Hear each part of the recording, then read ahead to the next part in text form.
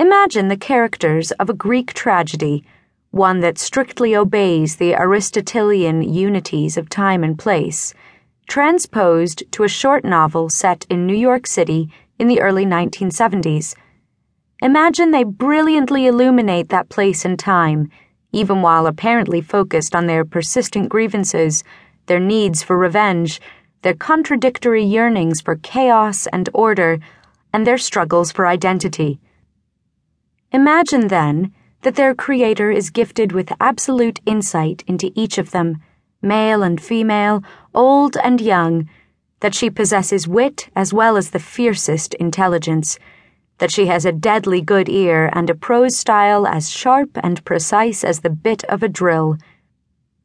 Imagine all this, if you can, and still you won't have grasped this astringent, moving novel.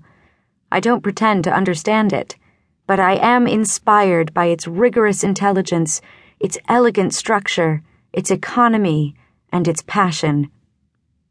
The Widow's Children was first published in 1976.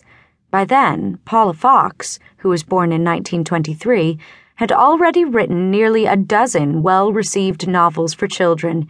The best known of these, The Slave Dancer, won the 1974 Newbery Medal, and 3 excellent novels for adults.